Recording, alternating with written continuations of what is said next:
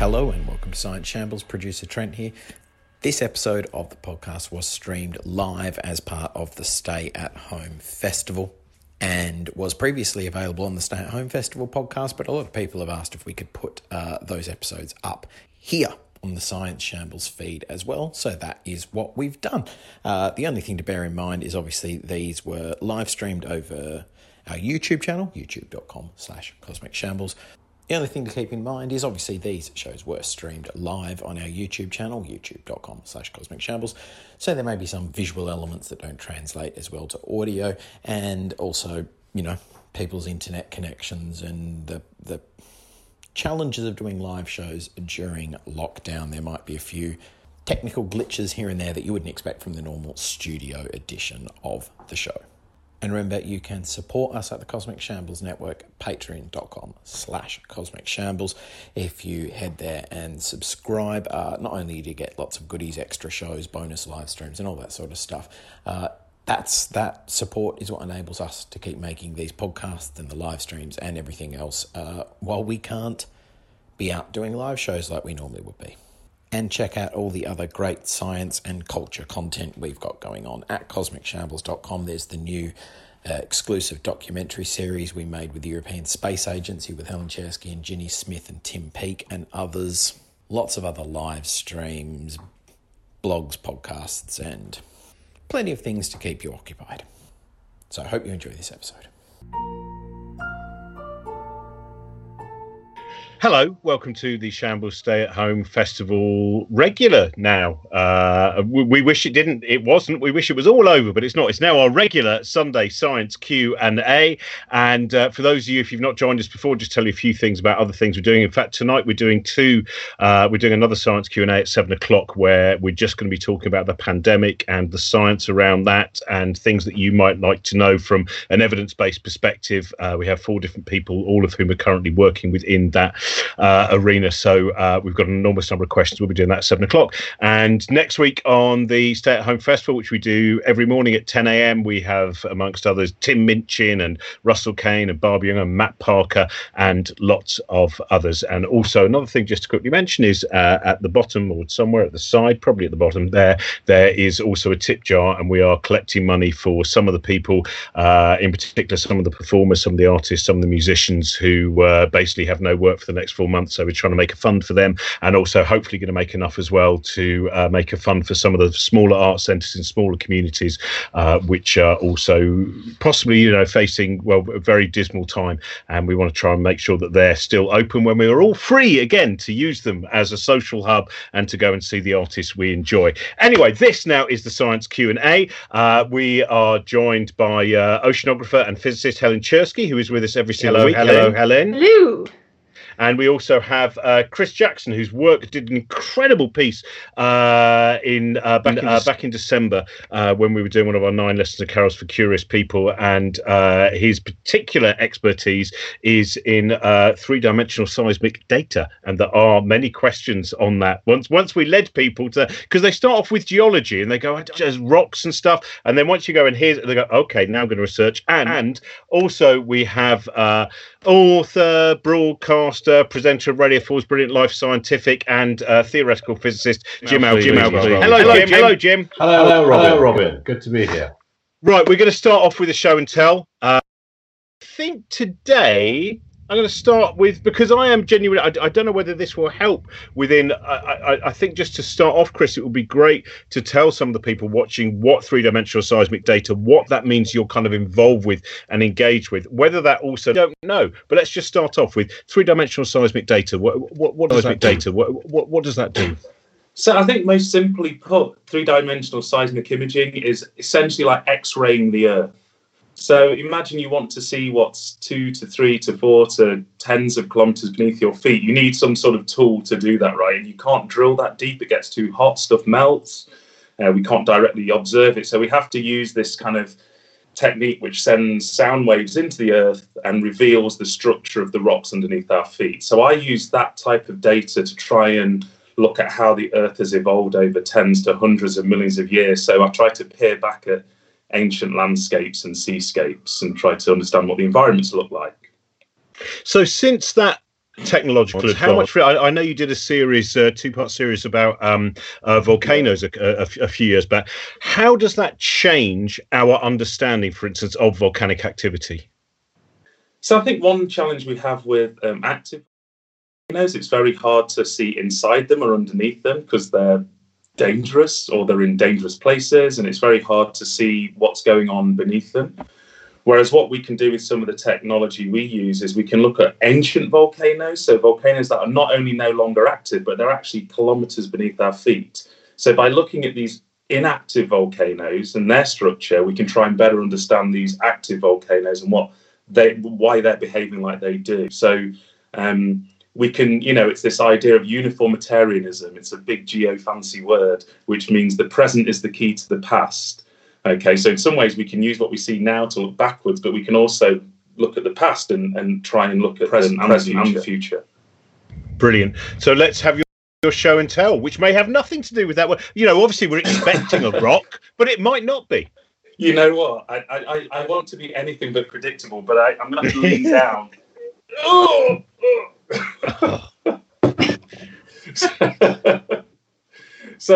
So this is my show and tell, and there's for many reasons I want to show this. It's because every geologist, as the cliche would dictate, has a collection of rocks, and I'm no different to that cliche. So this is my collection of rocks, and every geologist should have one.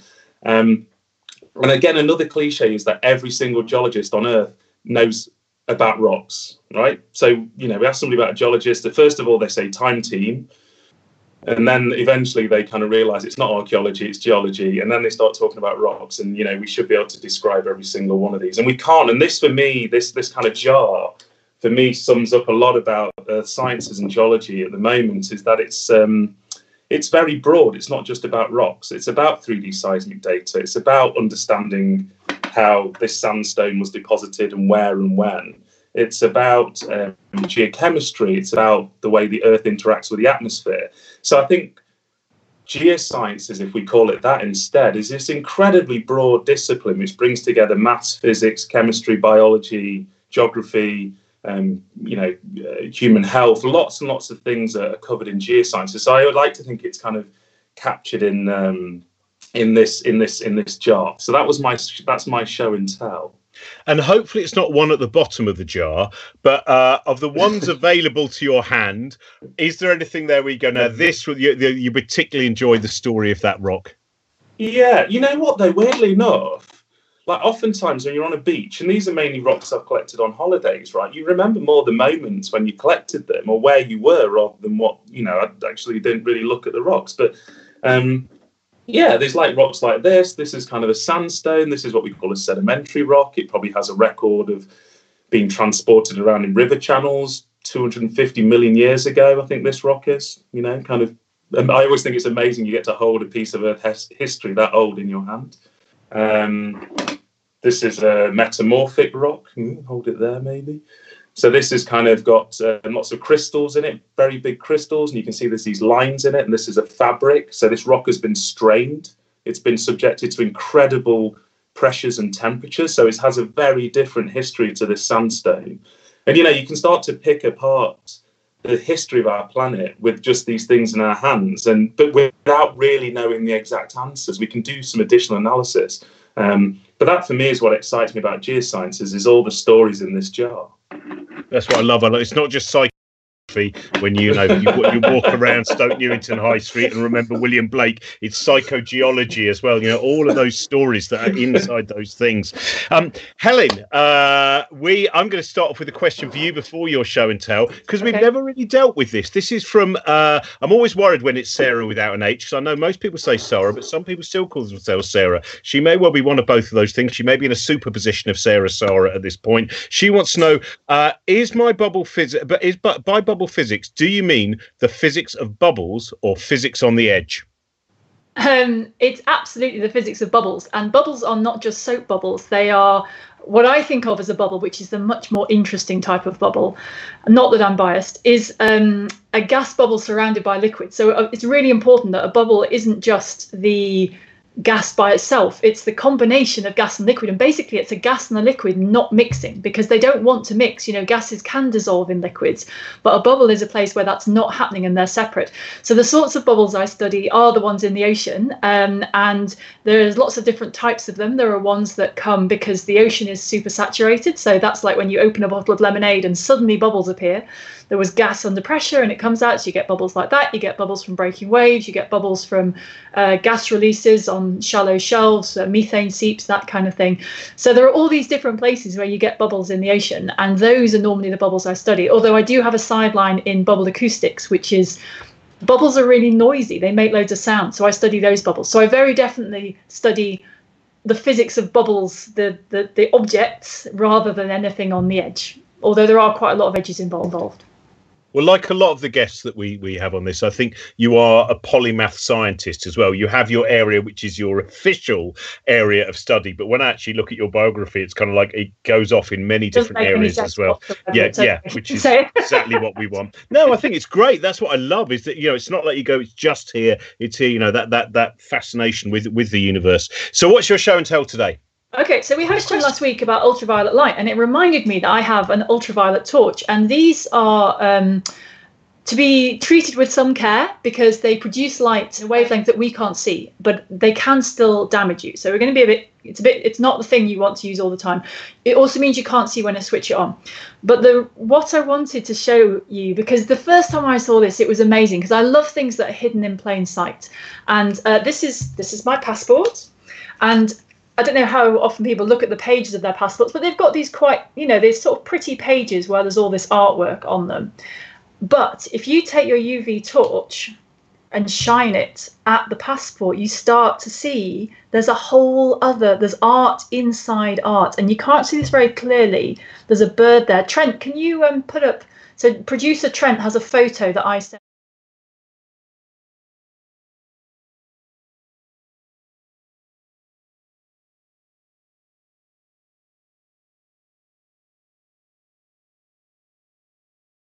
Pages of a normal passport, and it's different on every page, but you can only see it if you have a UV torch. And so I'm always impressed that when you really look at passports, they're full of beautiful detail. Mine's got British weather symbols on it and pictures of flowers and stuff, and then there's this whole other layer which is hidden underneath, and what's happening is that the UV light, there's a pigment in there that takes in the UV light, and instead of just reflecting it back, and so what goes in is the same as what comes out, it converts it into a slightly lower energy form, which falls within the visible spectrum that we can see.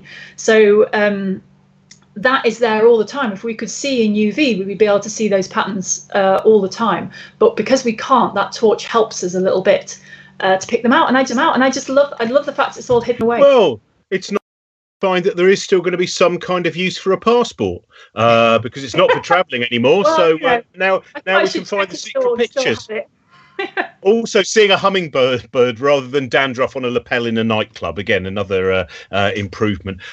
Jim, I'm going to throw a question at you. One of my favourite questions I ever asked you, and I thought it showed the beauty of physics, was I was reading a book about basically atomic structure, and I was reading about quarks, and there was a bit there where strange quarks, and I kept reading about the measurement of them and trying to understand it, and I rang you up and I said, so what is a strange quark? And you gave me a lovely. So can you give me that? I don't know how well you remember the answer, but it's such a lovely moment of physics. I can't remember what I had for breakfast, let alone how I explain strange quarks to you. I'll have another go. So a lot of the properties that we ascribe to these fundamental particles, quarks, are not properties that mean anything to us on the everyday scale. So we know that electric charge, for example, that's something we can understand. Electrons have negative charge. Quarks have electric charge as well. But there are other properties which don't mean anything in our physical. We just have to give them a name. So that we now know there are 6 flavors of quarks. There's up quarks and down quarks, which make up all the stuff. They make up atoms. There are 4 other heavier quarks: strange, charm, top and bottom. Strange simply means a quark has a property which we've called strangeness, which simply implies that it's that type of quark. So particles that are made up of strange quarks have this property called strangeness. It doesn't mean they're strange in any physical. This flavor of quark. What was it? It was Terry Pratchett, I think, in one of the Discworld novels, talks about the different colors of magic. And so there's up, down, sideways, and peppermint. Something like yeah, it's meaningless. So strangeness is simply a word to imply that this stuff contains a strange quark. That's what I love. So what is it? Well, it's down to the level of strangeness. And what's that? We're moving on now. We are moving on. What is your what's your show and tell, Jim? Okay, well, I'm here in my study at home, and so I keep various bits and bobs that my wife Julie doesn't allow me to keep in the other parts of the house. One of them is this. As he reaches back, is one of my prized possessions. So as you can probably see, this is a brain. This is in fact a resin replica, perfect replica down to 1/10 of a millimeter accuracy of Einstein's brain. So there are only about half a dozen in existence in the world. I made a documentary about 17 years ago now for Channel 4 called The Riddle of Einstein's Brain. In which a good friend of mine, you know him, Mark Lithgow, a neurophysiologist at UCL, we traveled across America to look for Einstein's brain, because when Einstein died in 1955, the pathologist who carried out the autopsy removed his brain and kept it. He took photographs of it, and so for our documentary, we had some computer simulation put together, all the photographs, totally virtual model, and then create this resin replica using a technique called laser lithography. So basically it solidifies liquid resin. So this is exactly Einstein's. Admittedly, this is the brain of a 76-year-old man a few hours after he died. So it's probably not exactly how it would have looked when he came up with relativity theory, but I'm actually quite sort of encouraged by the fact that it sort of would fit inside my head. So, you know, Einstein's brain wasn't particularly large, but it's lovely. And if you put it on a stand, I have a little sort of light stand underneath. I should have got that ready for you, shouldn't I? Shines the light up through it. It looks very nice and eerie for Halloween parties. It's also a great thing to show off. So yeah, Einstein's brain. That's beautiful. That's wonderful. It's such an interest, you know, that our current level of understanding brains and able to examine them as far as we can see is at the moment we can see no difference in the brain of a genius and the brain, you know, maybe one day when we manage to get down to the, you know, very tiny things, but for the time being, we've all got, we can at least pretend we have the same amount of potential at an early stage. Exactly. Also, it's all down to your choice of pruning. Halloween parties at your house, Jim, must be terrifying. If you've got the ghosts of physicists past and their brains hanging around, is that how you had Halloween parties? Like, you know, with all the. I did have a thermodynamics lecturer who used to stop halfway through every lecture and tell us about different thermodynamicists, and they all committed suicide, all of them. Oh, yeah.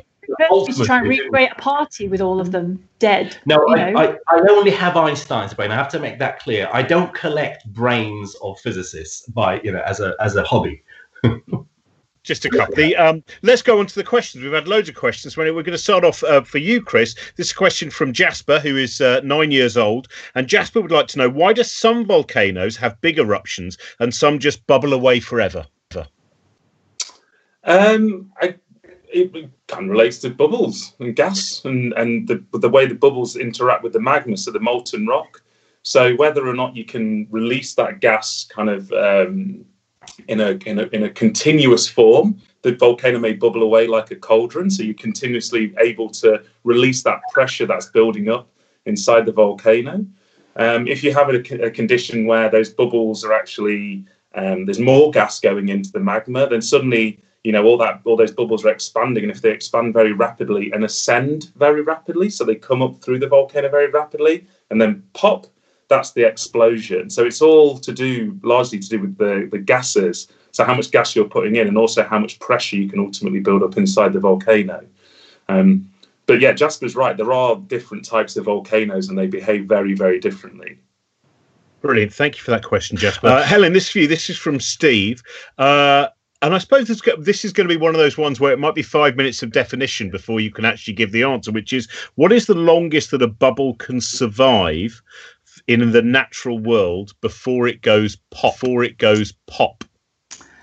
So we're looking at soap bubbles and soap films, or ones underwater. So soap films, the thing that kills them in the end is that thin layer of liquid drains away. So every bubble you see, every spherical floating bubble you see, the liquid inside the inner and outer layers is slowly draining down to the bottom, and eventually that means that somewhere near the top, the inside and the outside touch, and then the bubble pops. So for a bubble like that, I think soap bubbles last, unless you cheat by adding polymers and things, the maximum length of time they could last is about 20 seconds.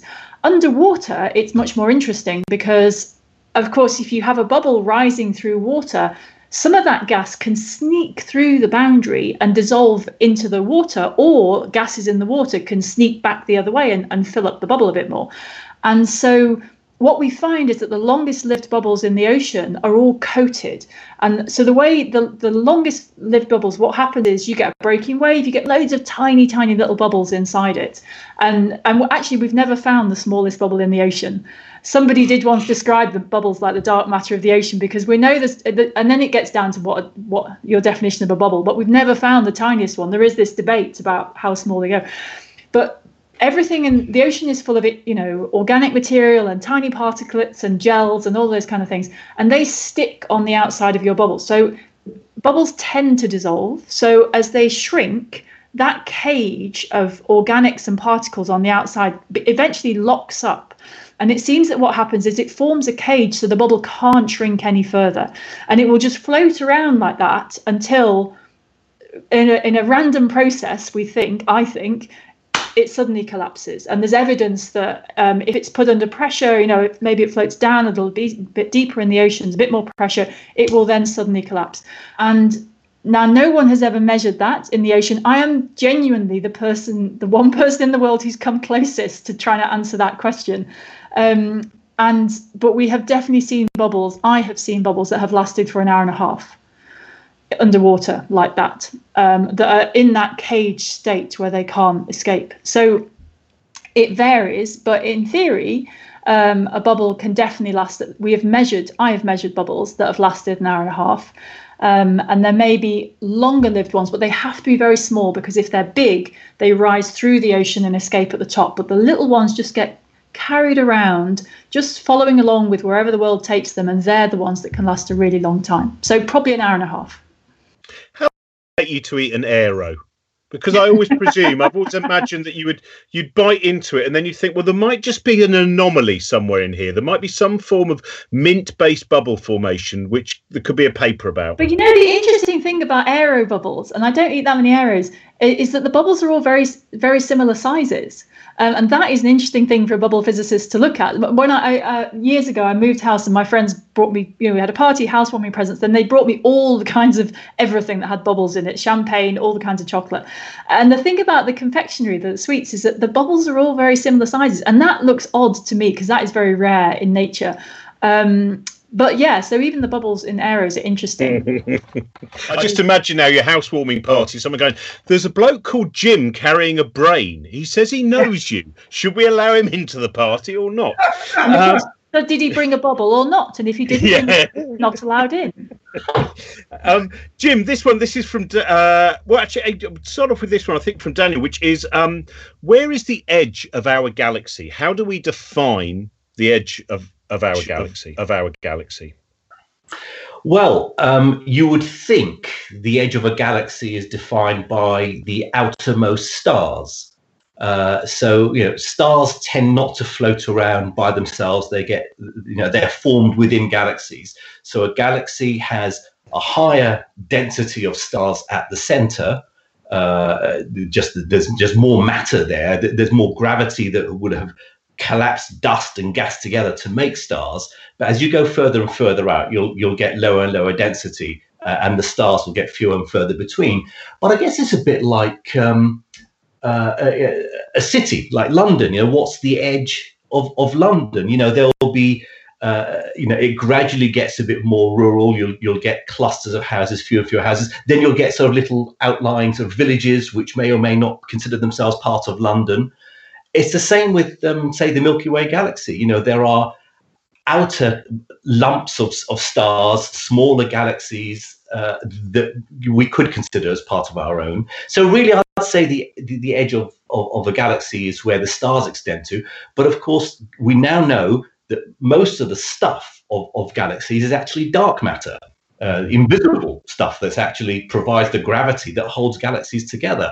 And dark matter, what's called the dark matter halo, extends way beyond the outer stars. So you could also say the edge of the galaxy is as far out as the dark matter extends. But again, it slowly sort of gets less and less. There's no sharp edge to it as such. That makes me also wonder, going to slightly smaller scale, about our solar system, because Voyager, when Voyager was there was a point where it was like, well, Voyager hasn't really left our solar system, but it's also not, that there seemed to be a level of uncertainty at what point Voyager had departed from.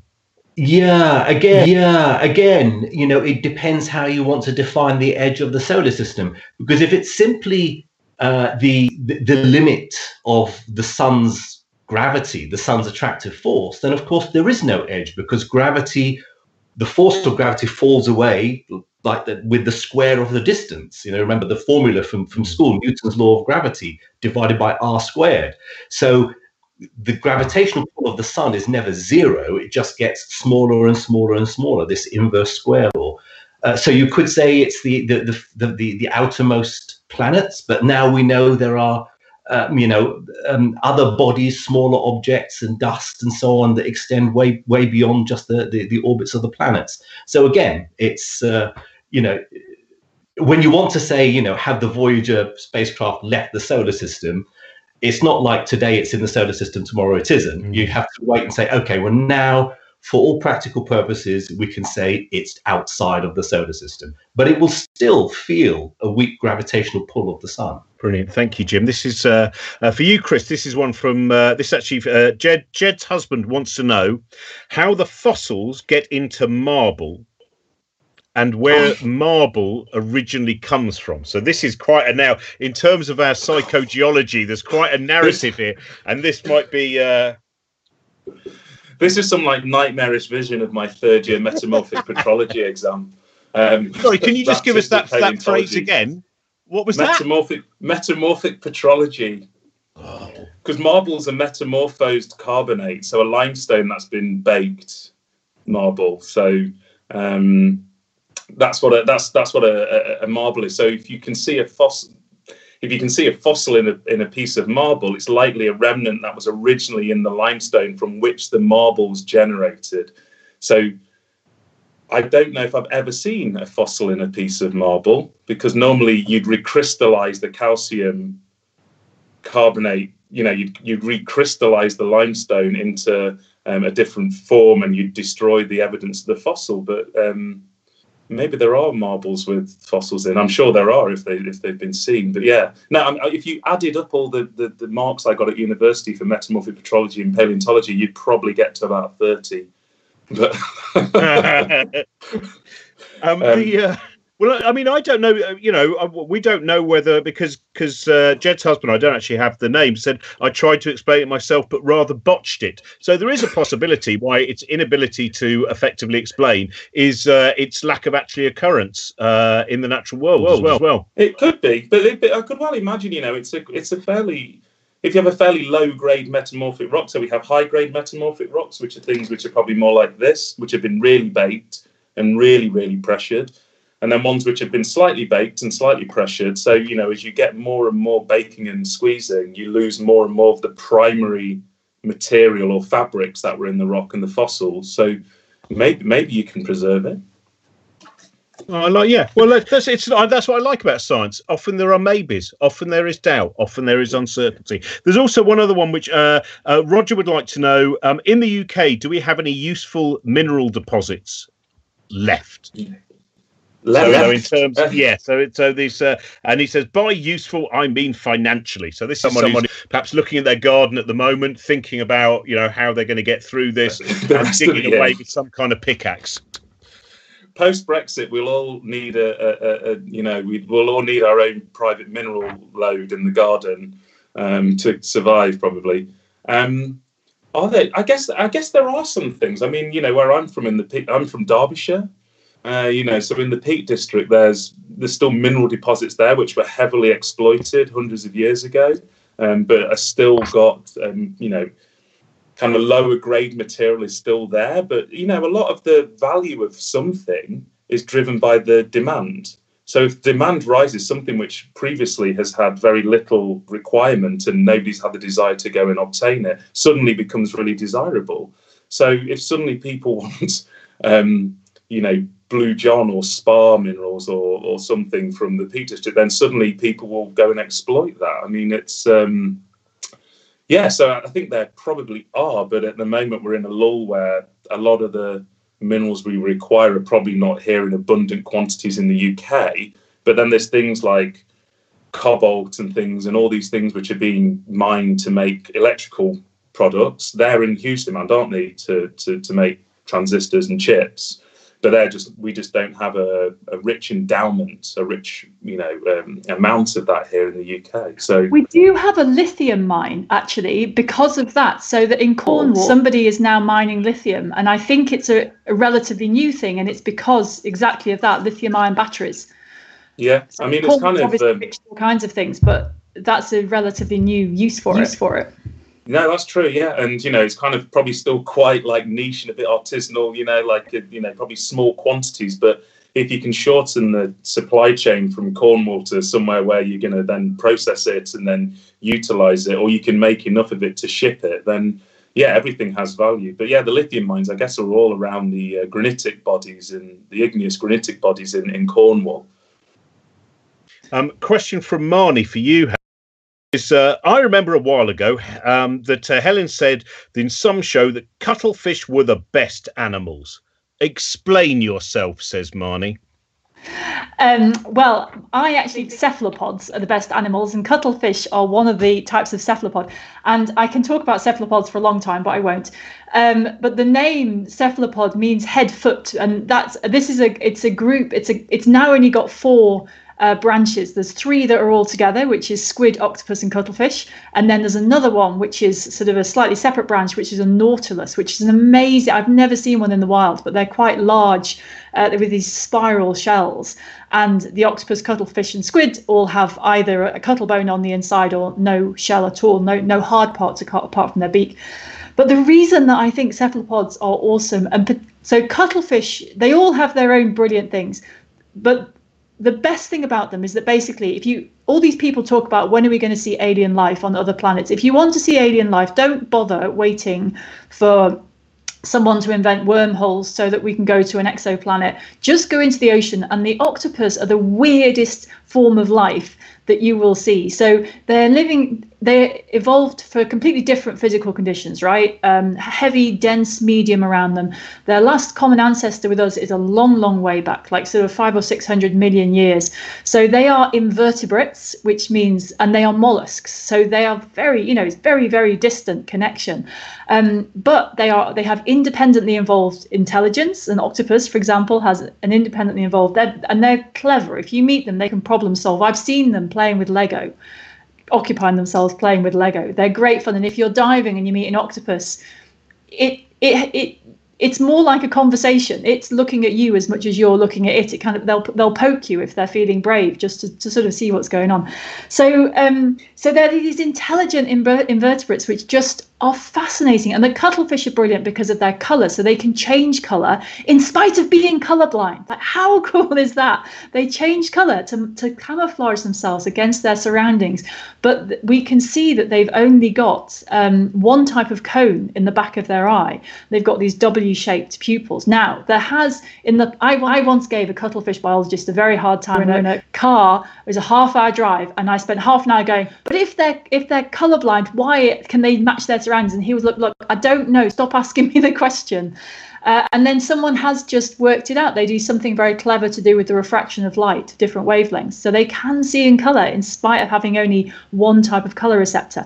And just finally, like the thing, just because they're continually becoming more bonkers, something I only found out recently is that there are squid which fly, and I am not making this up.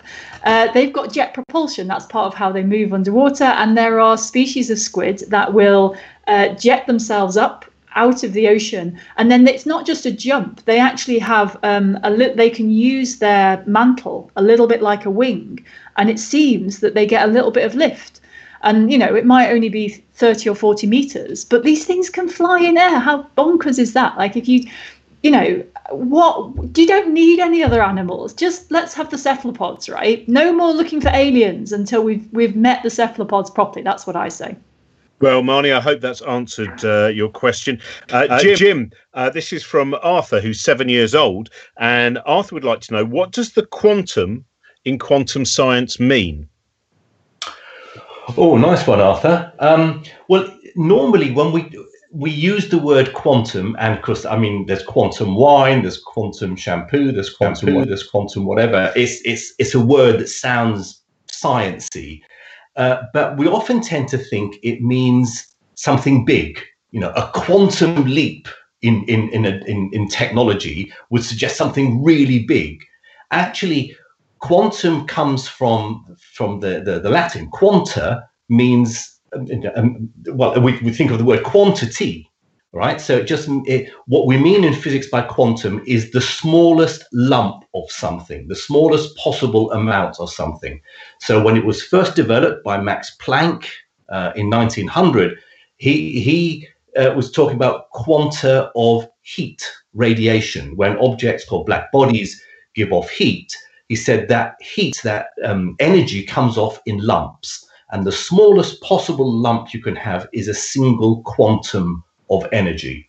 And now when we talk about quantum mechanics, the theory of the very small, we still regard the word quantum as meaning a small thing. So Max Planck's constant is a really, really tiny number, and it's a measure of just how quantumy the phenomena are that we're studying. So the quantum of something, not like the James Bond Quantum of Solace. I'm not quite sure.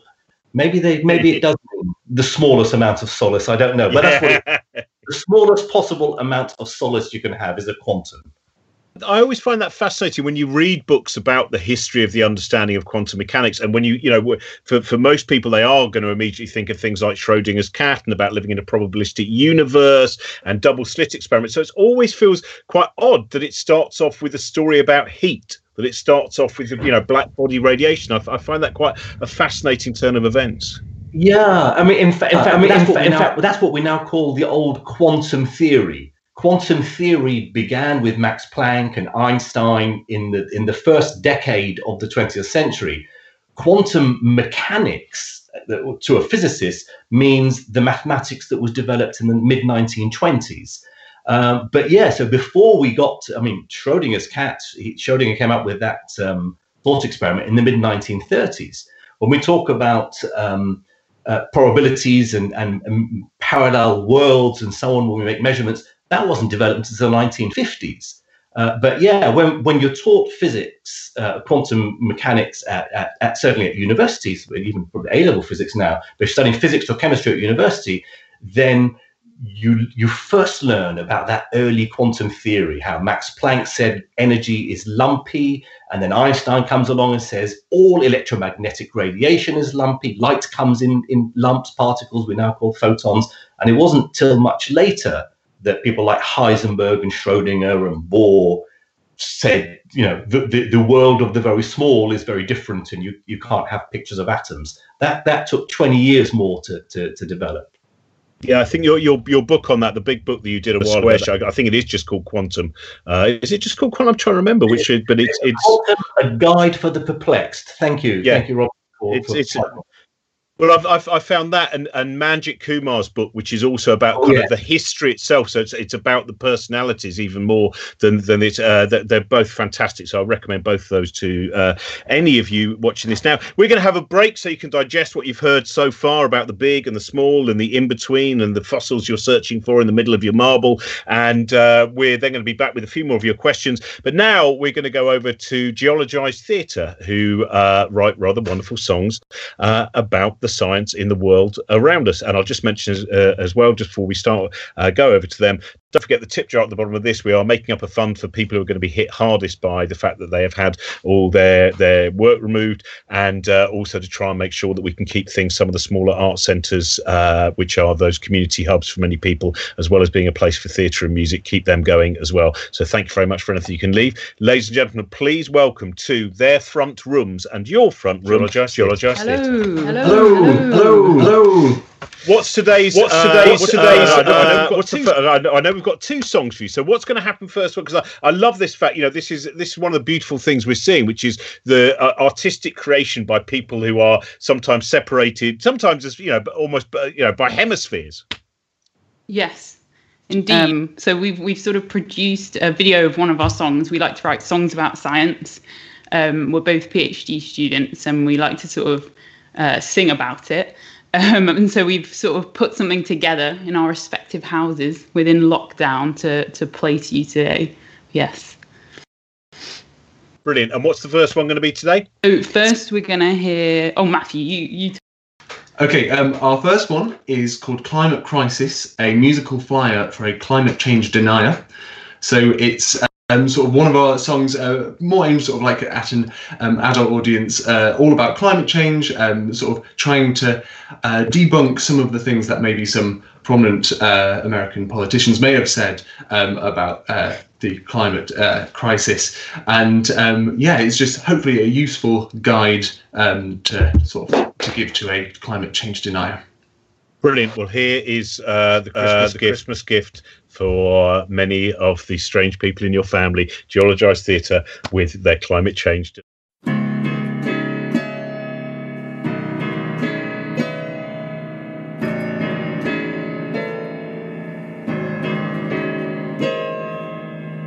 Weather and climate are not the same, and for increasing temperatures we are to blame. To claim anything otherwise, well, that's just wrong. And we'll explain why within this handy song. The facts are all there, it's plain to see. I mean, ain't you seen Attenborough's documentary? Climate is changing and it's so enraging when words we're exchanging go over Trump's head. And while he's denying, not listening to scientists, they are not lying about what's ahead. Climate crisis, not the nicest. It's abundantly clear we've wrecked the atmosphere. Climate crisis, not the nicest. It's abundantly clear we've wrecked the atmosphere. Where was I? Ah, yes.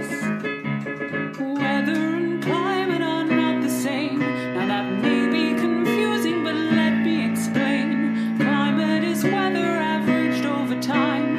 It could be snowing or blazing sunshine, but single events cannot disprove the trend of overall temperatures. Watch them ascend. Cause as the world warms, there's more moisture to form all the snow in these storms which seem oh so intense. So if you're a skeptic, then learn to accept extreme weather's expected, so that's no defense. Climate crisis, not the nicest. It's abundantly clear we've wrecked the atmosphere. Climate crisis, not the nicest. It's abundantly clear we've wrecked the atmosphere. And yes, of course, climate has changed in the past, but now temperature's increasing far too fast to be due to natural cycles alone. And we've put ourselves in the danger zone. Volcanoes increase, greenhouse gases move forward, with death and destruction, extinctions galore. But this time it's our fault, a change that we can't halt with the fossil fuel default we've had for so long. Since industry grew more, we've seen CO2 soar and bubbles from ice cores. It's all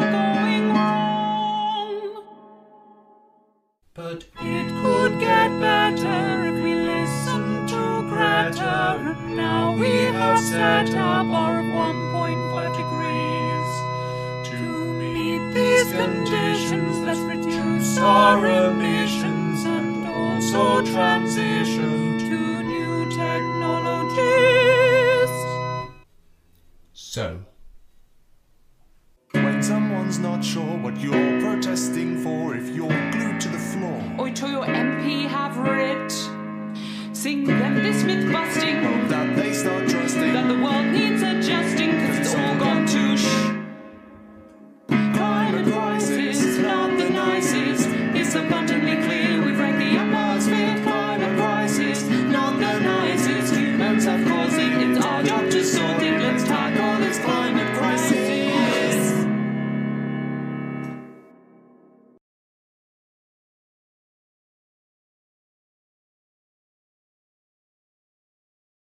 Right. Anyway, it's all good. Hello, welcome back. That was Geologized Theatre, and we have a song from their kids' musical coming up at the end, all about the dinosaurs.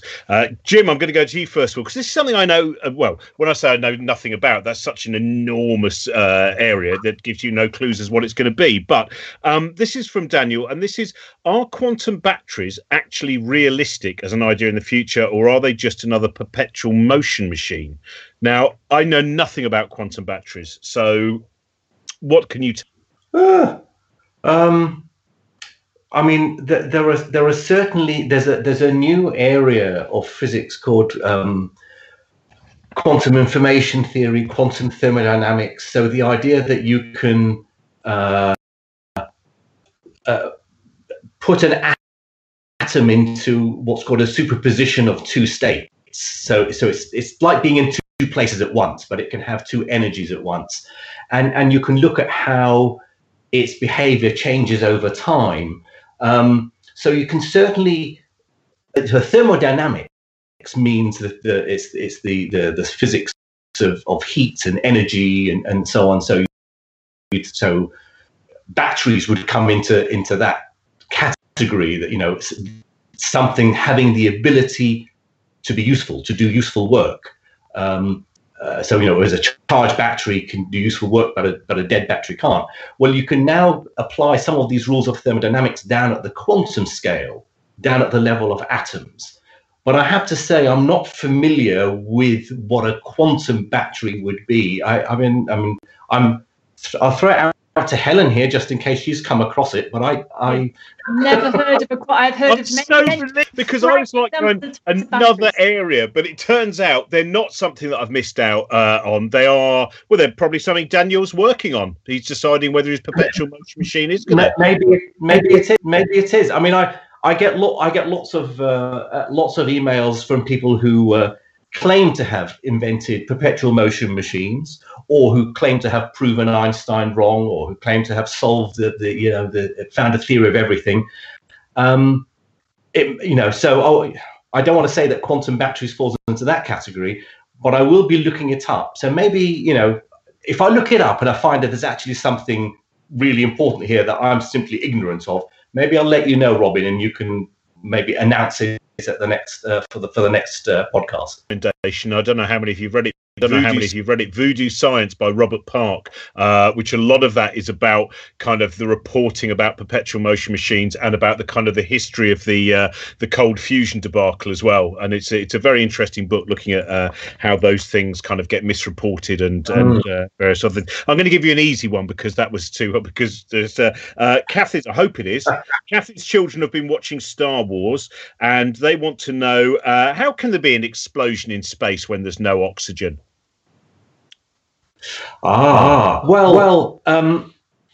You can have an explosion. You can have a chemical reaction or sort of a nuclear reaction if the conditions are right. What you wouldn't have would be the equivalent of fire that we would see on Earth, and you certainly wouldn't hear a sound. So the explosions wouldn't be the same sort of chemical reactions that we would think of as an explosion on Earth, which does require the material to react with oxygen. But you can certainly imagine all sorts of chemical combinations or as I say, if the conditions are explosion, which is not at the level of chemistry, the electrons that sit around atoms, but down at the level of the atomic nuclei, which produces much more energy. So you can have all sorts of explosions, just not the sort that produce sort of the fire that we'd be used to seeing on Earth. Thank you, Chris, which is from Roger, and he would like to know where can the oldest rocks on Earth be found? I mean, that's an interesting thing. Where at what point, I suppose, in the kind of Hadean history of the Earth, at what point do we see rocks forming, and how far back can we go in terms of finding those? Yeah, I guess they're billions of years old, right? And I'm guessing they'd probably be found in what we know as what we call the shield, so like the kind of Canadian shield and the African shield. So these are areas of very, very old cratons. So within the continental plate, so you've heard of plate tectonics, within the continents, there's these very old bodies of rock which have sort of been shuffled around through plate tectonics or even pre-plate tectonics, and then have been, subducted. So they've gone down where two plates have collided. They've then come up in a mountain range. They've been stretched, and then they've been squashed into a mountain range. So these rocks have normally been very, very mangled. So they're normally metamorphic rocks. So they've been heated and squeezed. But these shield environments, in central parts of Australia as well, there's these very old rock bodies. So I'm not sure exactly which are the oldest rocks on Earth. It's a very good question. It feels like the sort of a question a geologist should know the answer to. Well, you start going through that big jam jar you've got and see if you can find one of them, okay? Helen, one for you. This is Marnie, who's a regular watcher, 7-year-old Marnie, nearly 8, and her dad Johnny are having an argument at the moment, and their argument is about whether you could make a bulletproof vest out of liquid custard using the same theory as being able to run across custard-filled swimming pools. I say yes, and 7-year-old Marnie says her dad's stupid.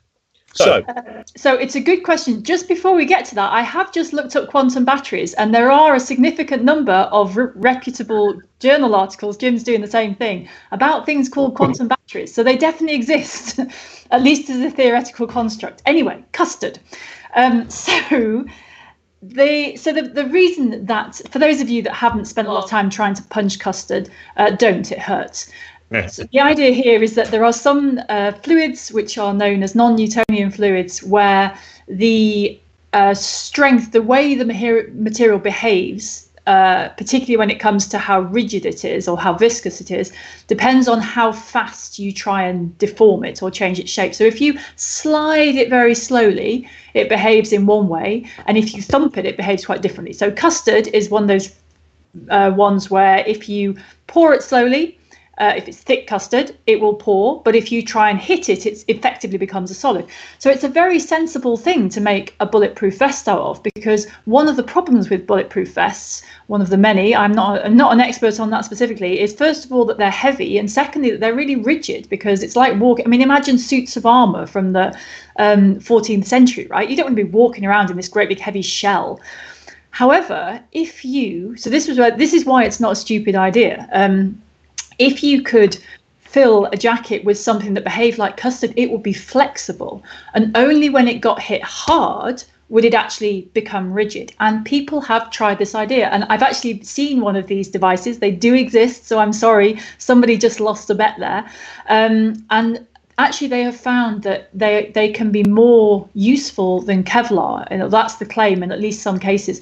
And the reason is that they spread. The whole point of a bulletproof vest is not that it doesn't get rid of any momentum, right? The bullet hits you, something has to carry on that way.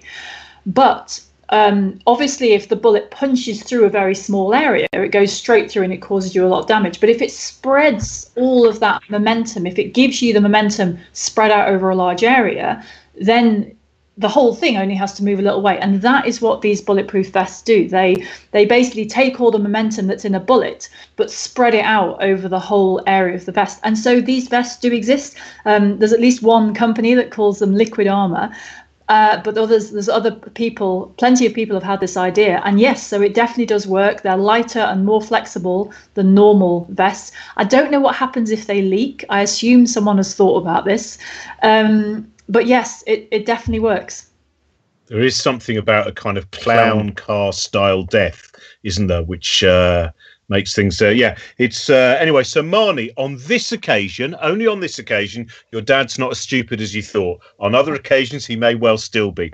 I was sorry, just we've got so many more that I want to get through, and I know we've only got 5 minutes left. I want to ask something about magnets, actually, because there's been lots of and this is kind of for everyone, I suppose. I don't know, because magnets are always one of those things where trying to explain that force seems to be, very, very tricky. Mark would like to know what causes the magnetic field, and what is it about the field that means it can cause certain objects to move? And how do magnets fit in with the law of the conservation of energy? And do magnets eventually stop? So there we go. That should cover the last 5 minutes. Before any of us tries to answer this, and I think Jim is probably the one who should take it on properly, it is worth pointing out that there is a video of the great Richard Feynman, from sometime in the 70s or 80s, I think, and somebody asks him to explain magnets. And he talks, and I've watched he talks for 7 minutes, and at the end of 7 minutes, he says, "If you don't understand the maths, I can't tell you." So, because it is a very beautiful mathematical idea, but when all of us fail in the next 3 minutes, I think we can all say we're not the first. Yeah, it's interesting because some people say he doesn't get that quite right. The questioner was actually a rather wonderful filmmaker called Christopher Sykes, who also made The Pleasure of Finding Things Out, and a brilliant series of where each week a different scientist will talk about their 7 wonders of the world. There's a wonderful one with James Lovelock, and a wonderful one with Miriam Rothschild, whose work on fleas is a genuine go. And anyone out there, if you're looking for something to watch tonight, Miriam Rothschild talking about the jumps of fleas and how she found out all about those is a very, very beautiful look at human curiosity. Anyway, Jim, that's enough getting you off the hook. You've Googled it now. What's your magnetic answer? Okay, well, you mentioned Chris Sykes, the director. I actually worked with him as well about 10, 15 years ago on a series in which I remember talking about James Clerk Maxwell, the great Scottish physicist, because he was the person who explained mathematically how magnets work. Because basically we talk about a magnet having a force, pulls things towards it. It turns out that's one aspect of what we call the electromagnetic force. So electricity and magnetism are two facets of the same physical phenomenon. And the electromagnetic force is really because a magnet is surrounded by a field, which is a region of influence. If you want to think about electromagnetism is really light. And so a magnetic field, really, you put something near a magnet, what they're doing is exchanging photons of light, essentially, because it's photons of light energy. So it's not really a force in the sense that, is a force, pressure. It's the magnetic field around a magnet is a field of influence containing an electromagnetic field where objects placed inside it will exchange photons with the magnet. That's probably not as good as Feynman's explanation either. I did a lot of time getting away from actually explaining it, and there's a nice mix you can see with Insane Clown Posse as well beforehand. Right. Also, Paul would just like, this is a nice simple one for you, Jim. Can you just say boom? Just say boom science. Boom science. Great, that's what we needed. We'll end today. We had loads of questions. Very slow start, but we ended up having so many lovely questions. I apologise we haven't done quite a few on the live feed. Thank you very much, everyone who's left their comments about cuttlefish as well. This is from Heather, and she just wondered, when she's thinking about the way the world is sometimes and the problems within it, can she find solace in many worlds theory? Do you think there is solace in the idea that there may be many other hers and versions of her, and indeed even if the universe was infinite, I suppose we have the same thing there as well about replication. So I wonder from all of you whether, a philosophical question, whether there is solace in such an idea. I would say no. I don't think there's in knowing potentially there's an infinite number of me's doing every possible thing imaginable. I like to think that I'm special in some sweet way. I don't think there's any solace at all in thinking there are other me's that are maybe more or less successful, happier or sadder than me. You don't want Chris, competition from himself. That's brilliant. That's brilliant. He doesn't want competition from himself. Yeah. That's brilliant. Exactly. There's probably just many versions of the same mistakes that I'm making now. Is probably the dark room I currently sit in, I think. It's interesting is that there are certain ideas which I think do give solace. I always think the block universe idea is one which gives solace in terms of mortality and ideas like that, but maybe we'll have time to deal with that next week instead. We will be back next week with Helen will be here again, and I think we might be going down a slightly we haven't done much on biology, so we may well, I'm not sure who our guests are going to be, but that'll be up soon. I will also mention, as I said, at 7 p.m. we're going to do we have a Q&A based around this pandemic, about the coronavirus, about research that's going on at the moment. We have someone who's actually currently involved in in fact every single person we've got on is involved in some way in researching into this now, and so I hope you can join us at 7 p.m. I would like to say thank you very much to Chris and Helen and Jim, and also thank you very much for watching. As I said, if all the money we collect, it does not go to us, it is going towards a fund to help some of those people who, even at the end of this kind of period of isolation, will find themselves without work. We're going to get that fund going, and also to try and keep, as I mentioned before, some of the kind of art centres and places where hopefully many of you enjoy going to watch people talk or just socialising, to keep them going as well. So thank you very much for all your help. And we're going to end with Geologised Theatre as well. And I should just say, if you want to get in contact with them, they are at We Are Geologised. You will find Chris and Helen and Jim. They are also all on Twitter and other social media places, and all have very interesting feeds about lots of different ideas. So here are Geologised Theatre, and they want to know what killed the dinosaur.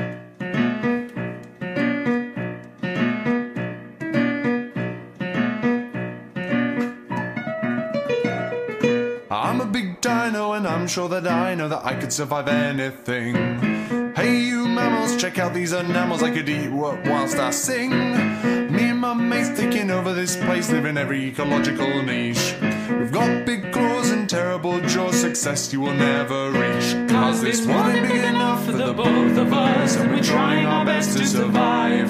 This world ain't big enough for the both of us, only one of us can thrive. After years of evolution, we always get away. You got problems, I got solutions, we will win the day. Predator or prey. I'm a little creature, I know that I will feature in this world long after you're dead. And needless to eat, I've got much smaller feet, and I care less about what I'm fed. I can adapt, but you'll be trapped when you lose your habitat or home. You're too specialised, it'll lead to your demise until all that's left of you is bone. Cause this world ain't big enough for the both of us, and we're trying our best to survive. This world ain't big enough for the both of us, only one of us can thrive. Whilst you reign, we bide our time, but change is on its way. When you're gone, we'll reach our prime, we will win the day. No matter what you say, cause this world ain't big enough for the both of us, and we're trying our best to survive. This world ain't big enough for the both of us, only one of us can thrive. Look, here comes a meteorite, we probably shouldn't stay. Climate's changing, I'll be alright, I'll see you another day. now let's run away.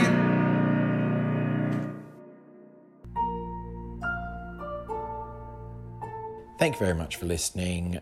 Support us at patreon.com/Cosmic Shambles. Check out all the other stuff over at cosmicshambles.com. Follow us on Twitter at Cosmic Shambles, or Cosmic Shambles Network on Instagram and Facebook. Bye for now.